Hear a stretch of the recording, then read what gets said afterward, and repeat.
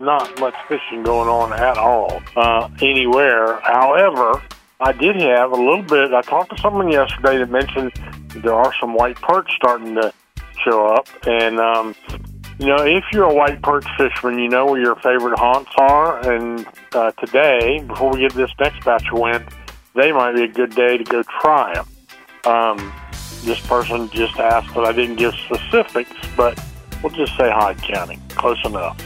Anyway, so that is going on. There's still plenty of activity any time of year around the Outer Banks. You can get something if you want. The highway over Highway 64 over through Mans Harbor and on over towards the Alligator River and East Lake has been a good spot for some crappie fishing, and that's still going on. That's almost a place you can fish no matter where.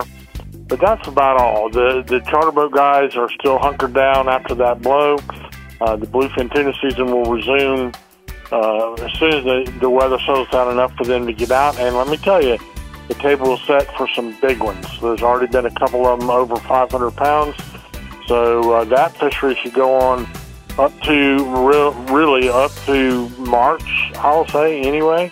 And we know that below us are a lot of bluefin tuna.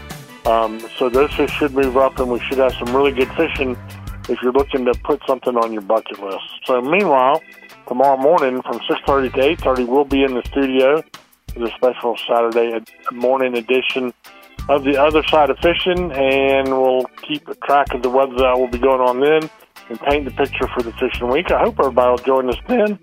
Jody, that's my report for you.